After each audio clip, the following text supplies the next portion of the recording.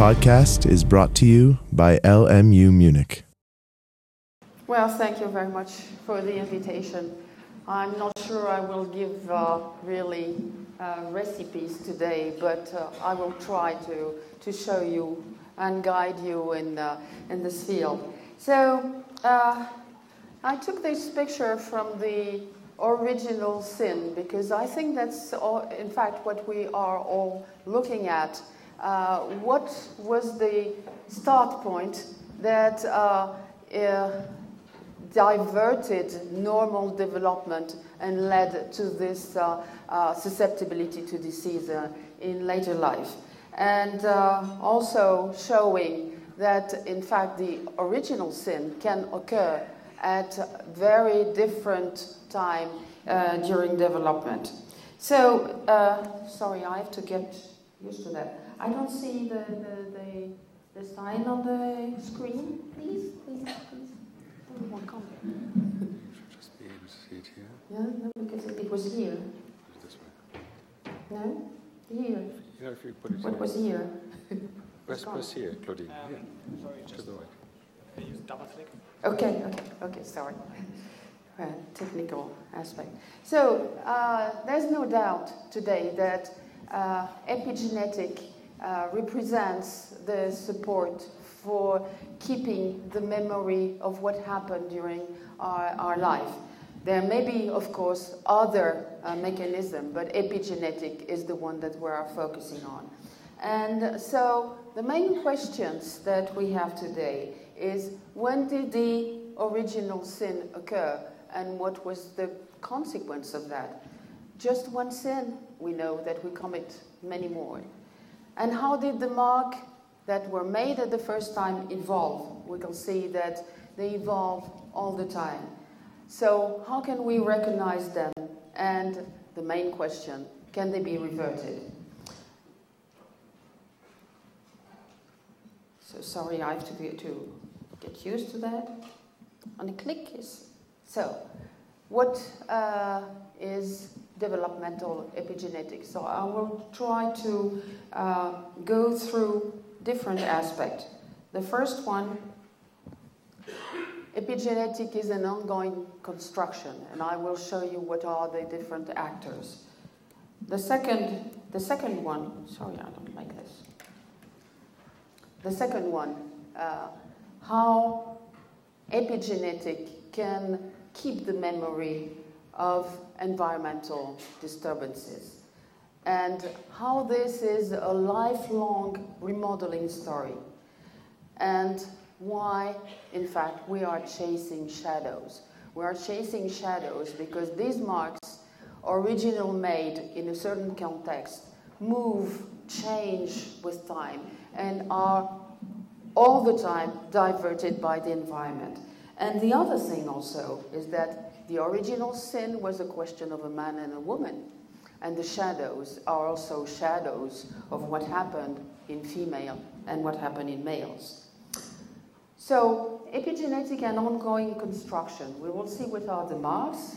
We will see what are the writer, reader, eraser, presenter, in other words, the enzymes and all the proteins that form the big complex, the big scaffoldings, how they crosstalk, and also that epigenetic, the limits of epigenetic are hard to define because it is really an expanding world. So the chromatin overview, just to remind you that we start with the double helix. Do you see that on the screen? Yeah, okay. We start with the double helix that it goes around an octamer of histones made of 4 different types of histones to 4 pairs, and the compaction of the chromatin leads to different levels of compaction. It can be either relaxed or it can be very compacted, and therefore this will lead to either expression or non-expression of the genes. And so this is the main aspect that we have in the cell. And one important aspect is that because of this possibility of compaction and relaxation, chromatin is reversible, and therefore this is what is essential for the interaction with environment. So, what are the different codes that we have? First of all, we have the DNA code. We have modification on CPGs, on non-CPGs. We have also modification of the hydroxymethyl cytosine. This makes a code, a DNA methylation code. And we also have a histone code. With all the tails of these different histones, we have lots of possible modification, and therefore a lot of combinations that make this combination huge. And therefore these modifications are also found in repressor, in activator, and we also have post-translational modification that will lead to remodeling of the chromatin. And so with a chromatin that is compacted as like here, usually we have silencing of the gene, and with a chromatin that is relaxed like this, there is a possibility of accessibility of transcription factor. So these mechanisms are involved in transcription, in repair, in replication, in condensation, in activation, imprinting, aging, etc. So until now, many people who were interested in epigenetic and epigenetic mechanism were interested mainly focusing on DNA methylation. What I want to show here is that we have been focusing on something, but it was just the tip of the iceberg. And therefore, now we have to look at many other modifications. So the first one we looked at was methyl CPG, and which is called ME-CPG. But now we have seen that from studies on stem cells, but also in adult cells, that there is also methylation on non-CPG, on CA, on the C of the CT or CC, and also hydroxymethyl cytosine. Another definition which is important is the CPG island. The CPG island has a strict definition, but in fact the limits are not very well established. And what is a CPG island? The CPG island is something like that. It's a concentration of CPG in a certain area. And at the beginning, they were found in the promoter of genes, and therefore it was thought that they were involved in the regulation of the expression of genes. And these CPG islands were mapped on the genome, and as you can see here, they are distributed on the genome. But if you look at this tiny chromosome 19, which is rich in gene, there are lots of CPG islands in this chromosome. So it means that CPG islands do have something to do with regulation of expression. But there was a paper in 2007 from Michael Weber, who showed that in fact the CPG islands were more complicated than that, and that in fact there were 3 different kinds of CPG islands. Those that were poor in CPG and those that were rich in CPG. And depending on the density of these CPG islands in CPG and on the gene function of the gene that were close to, they found that somatic methylation was clearly dependent on the content of CPG. That the repression of the methylation state, the repression of expression, was not the same whether you were on a CPG poor island or on a CPG rich island. And also the probability of de novo methylation was also different depending on this different type of CPG island. So now, where should we look at differences in DNA methylation? We first looked at the promoter, and now you can see here in red all the different types that, of sequence that we have to look at to see if there is really a relationship with the gene expression. Enhancers, silencers, also the intergenic region, but also in the gene bodies, because there's also heavy methylation when the gene is expressed. So now, concerning the histone marks, if we look at the different type of histones, there are 9 different classes of post-translational modification. There are about 50 different type of marks, and so therefore you can imagine the combination, the possible combinatorial that we have. And also these marks are positioned in a different manner on the gene where they stand. Here is a gene with the transcription start point here, and you can see all these different modification of histones are located in different area of the gene, and they contribute to either the repression or the activation of the gene, but not necessarily just in one way. It's also context dependent.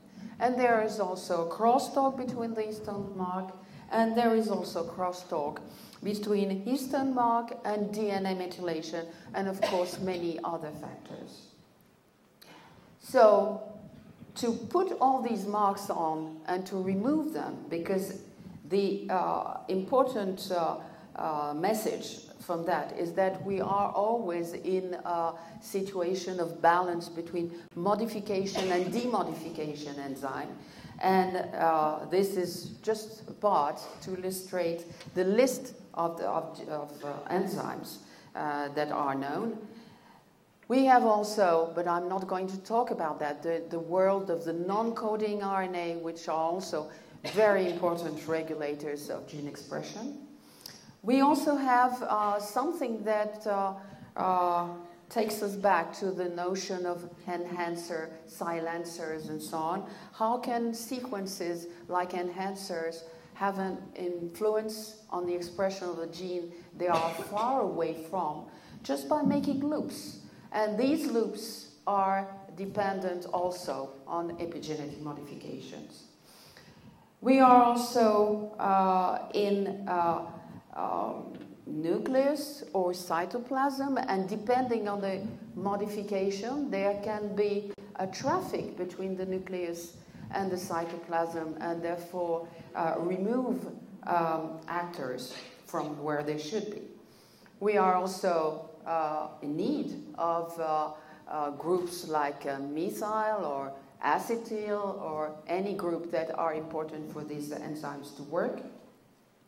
And we are also in a context of not just one cell, but also the environment of the cell. And there are interactions between one cell and the other, interaction between the extracellular matrix and the nucleus of the cell through a very important network of fibrils that get to the nucleus and therefore have an influence on the epigenetic marks.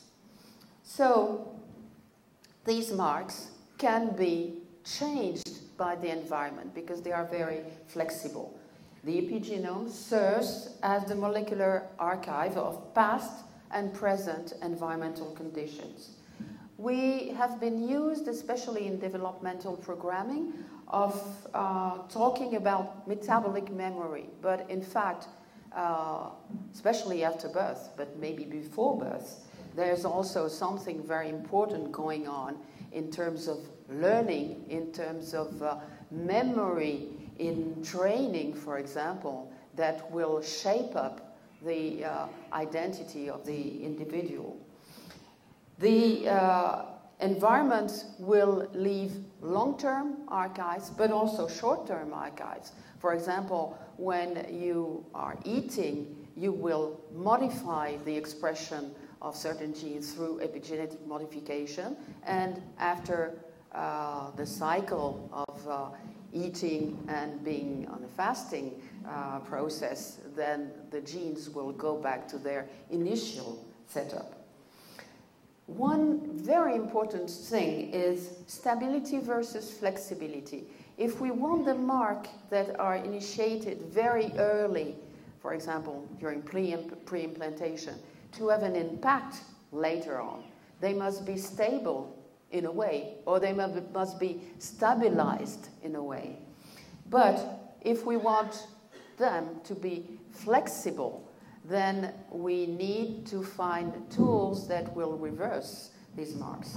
And so this leads us to the next question, the erasability of the marks that were set down earlier. So how does the environment act in general? The environment is comprised of many, many different aspects. It can be chemicals, it can be food, it can be maternal care, it can be social environment, and there are many examples now in the literature showing that in fact the ways through which the environmental factor acts down to the epigenetic machinery can be the same, whether you're talking about exercise or maternal care or lipids, for example. So there are today, that are known and recognized, 3 different ways. The first one deals with that, the epigenetic machinery. There are substrates or food, for example, that will get into the cell, be metabolized, and can act directly on protein that belong to the epigenetic machinery, like, for example, DNA methyltransferase or histone methyltransferase or HDAC, histone deacetylase, and therefore they will have an effect on the whole genome everywhere, except for sometimes when they are specific for certain HDAC, for example. So this is the first way, acting on the epigenetic machinery. The other way is acting through pathways, like, for example, this one, the traditional receptor signaling cascade. If the ligand binds to the receptor, then it will trigger the cascade of these different types of mechanisms. But in this cascade, what is interesting is that there are, for example, kinases, and there are additional mechanisms. Some of these kinases can phosphorylate or dephosphorylate certain groups, like certain molecules, like, for example, GLUT4, and this will lead to the localization of this transporter to the membrane. Same thing in the nucleus. The phosphorylation of histone deacetylase will lead to the removal of this histone deacetylase from the nucleus and bring it to the cytoplasm. Therefore, it won't deacetylate anymore the genes here. The other type of pathway here is that of the ligand-activated nuclear receptor. Here we have, for example, steroid receptor, or here the PPARs that bind to their ligands and lead to modification at the level of the genes on which they are fixed. So these different type of mechanisms have different mode of action. This type will generally lead to whole genome, global modification, and these two will lead to specific sets of genes to be up or down regulated. So you can see at the whole genome how it can work. So now that we have set the stage with the different actors, how does it change during the course of life? Epigenetic is a lifelong remodeling story. The first of it is wiping the slate clean from one generation to another. We have to remove the mark. But we know that in very rare cases, there are examples of transgenerational transmission. The other stage, which is quite important, is that in order for genes to be pluripotent, they need to have special marks. And these marks are very important during pre-implantation. And after that, the scaffolding is being built on. We have marks that are specific for the very early stage, but as we age, the mark change. And so later on, we also have the possibility to have metabolic memory, and later on, but maybe earlier, we have erosion remodeling by aging. So the first example here of this lifelong remodeling story is the wiping of the slate. This occurs twice. The first occurrence is here at the time of gonadal sex determination. There is an erasure of the marks in the germ cells, in the primordial germ cells, and the marks are being set up again, but in a different manner, whether we are in a male or in a female. And so you see that the course is not the same. We have another event of demethylation, removing of all the other marks. Is just after fertilization. And here again, the removal of the marks is not the same on the maternal genome or on the paternal genome. And again, after implantation, marks are being put on again in a very well-determined pathway. So this sexual dimorphism that we have here is due to what? To pre-existing marks, probably histone marks. The expression, the differential expression, is due to sex-specific promoters, to the timing of the expression of the gene, which is different in male and female, to splicing variants, to the different targets of these genes, and also to the duration of the exposure.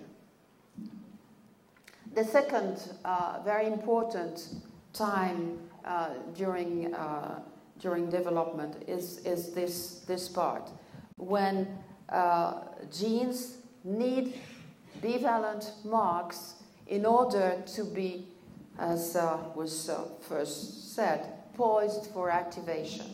So as you can see on this scheme, you have here how DNA methylation is installed, how H3K27, which is a histone mark that is repressive, is first installed together with an activating mark, the H3K4 methylation mark. And you see that this activating mark increases with time. So at the beginning, they are on pluripotent genes, and after they are on developmental specific genes. And this is also the same scheme that is seen in germ cells, in primordial germ cells. You have these variations in the expression of these enzymes and therefore on the marks. And later on in life, so this is the slide that I borrowed from Rebecca Simons.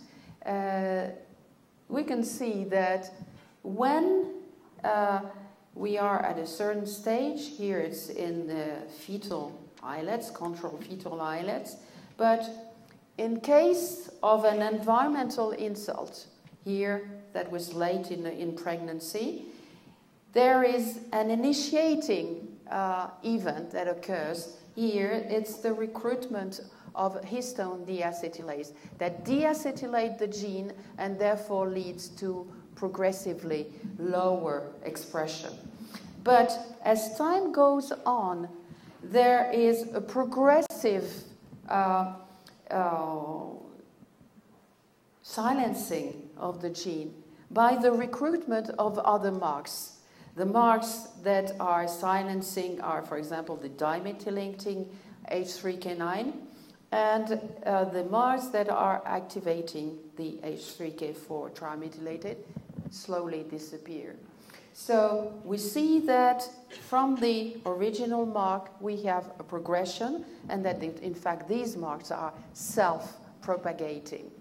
And that's why it makes them difficult to identify. This is another example.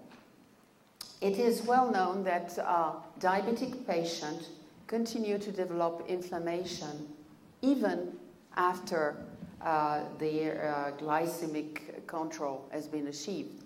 And therefore, these authors and several others looked at the different types of marks that could be responsible for that. So they looked on human aortic endothelial cells and also on mouse cells, and they put them in contact with high glucose concentration. And they looked at the promoter of a gene, NF-κB, which is involved in inflammation, in regulating genes involved in inflammation. And they found that due to the presence of high glucose, they had an increase in an activating mark. And what was more interesting there was that these marks were persisting even after the concentration of glucose was normal concentration was restored. So it means that these marks can probably represent marks that are locked and therefore very difficult to remove. So we have to learn how to remove them. And in fact, this is what was done in this work. But of course, it was done on the cells, it was done in vitro, and it works, but we are not yet in human being. So now that we have seen all this, I'd like to go on and insist on taking the same title as today, The Power of Sexual Dimorphism. Why? Because it has been known for a long time that, of course, the steroid hormone that were secreted from the after gonad differentiation were very important. But recently there were some papers showing that even at a very early stage, for example, in the blastocyst of bovine, there was already 30% of the genes that were differentially expressed. And now we know that there are genes on the X and on the Y chromosome that show different level of expression depending on whether they are in a female cell or in a male cell. And therefore, with the combination of this plus this, and of course, after birth, the social, cultural environment, we have consequences, and this is what I want to talk about in the genes. So this shows that, in fact, male and females use different strategies to reach the same endpoint. But is it to reach the same endpoint, or just, in other words, to cope with an event, to cope with a deleterious situation? So we can say that they can use different pathways to reach the same endpoint, and therefore there won't be any sexually dimorphic difference in terms of programming, but they can also do that. They can use different pathway, but to reach a different outcome. And this, I think these two have to be taken into account when we are thinking of what's happening in the experiments that we are looking at, and especially on the sexual dimorphism in the offspring. So, to conclude on that, I found this picture of Augustine saying that original skin is transmitted by concupiscence and enfeebles freedom of the will without destroying it. I don't know if it really applies to programming, but it is interesting to see that. So we have to look at, it's very interesting to see what is the original mark, how it starts, in order to be able to find the tools to prevent them. But we now have to look at when it happens, how, where. We understand now that we have moving targets, and we now see that we must not neglect the power of sexual dimorphism. And this is to thank my collaborators, and many of them, and some of them are in the audience, and we were trying to get out of this very complicated story. We are just at the beginning. Thank you.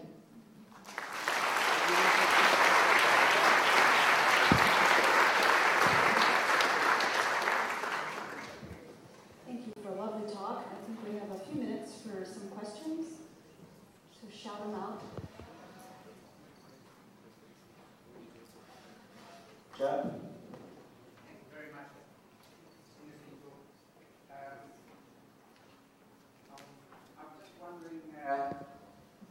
Whether the epigenetic programming can also affect the transcriptional machinery. In other words, whether ribosomal, the number of ribosomes you have in your cells and the number of ribosomal units that are made is also an epigenetic phenomenon.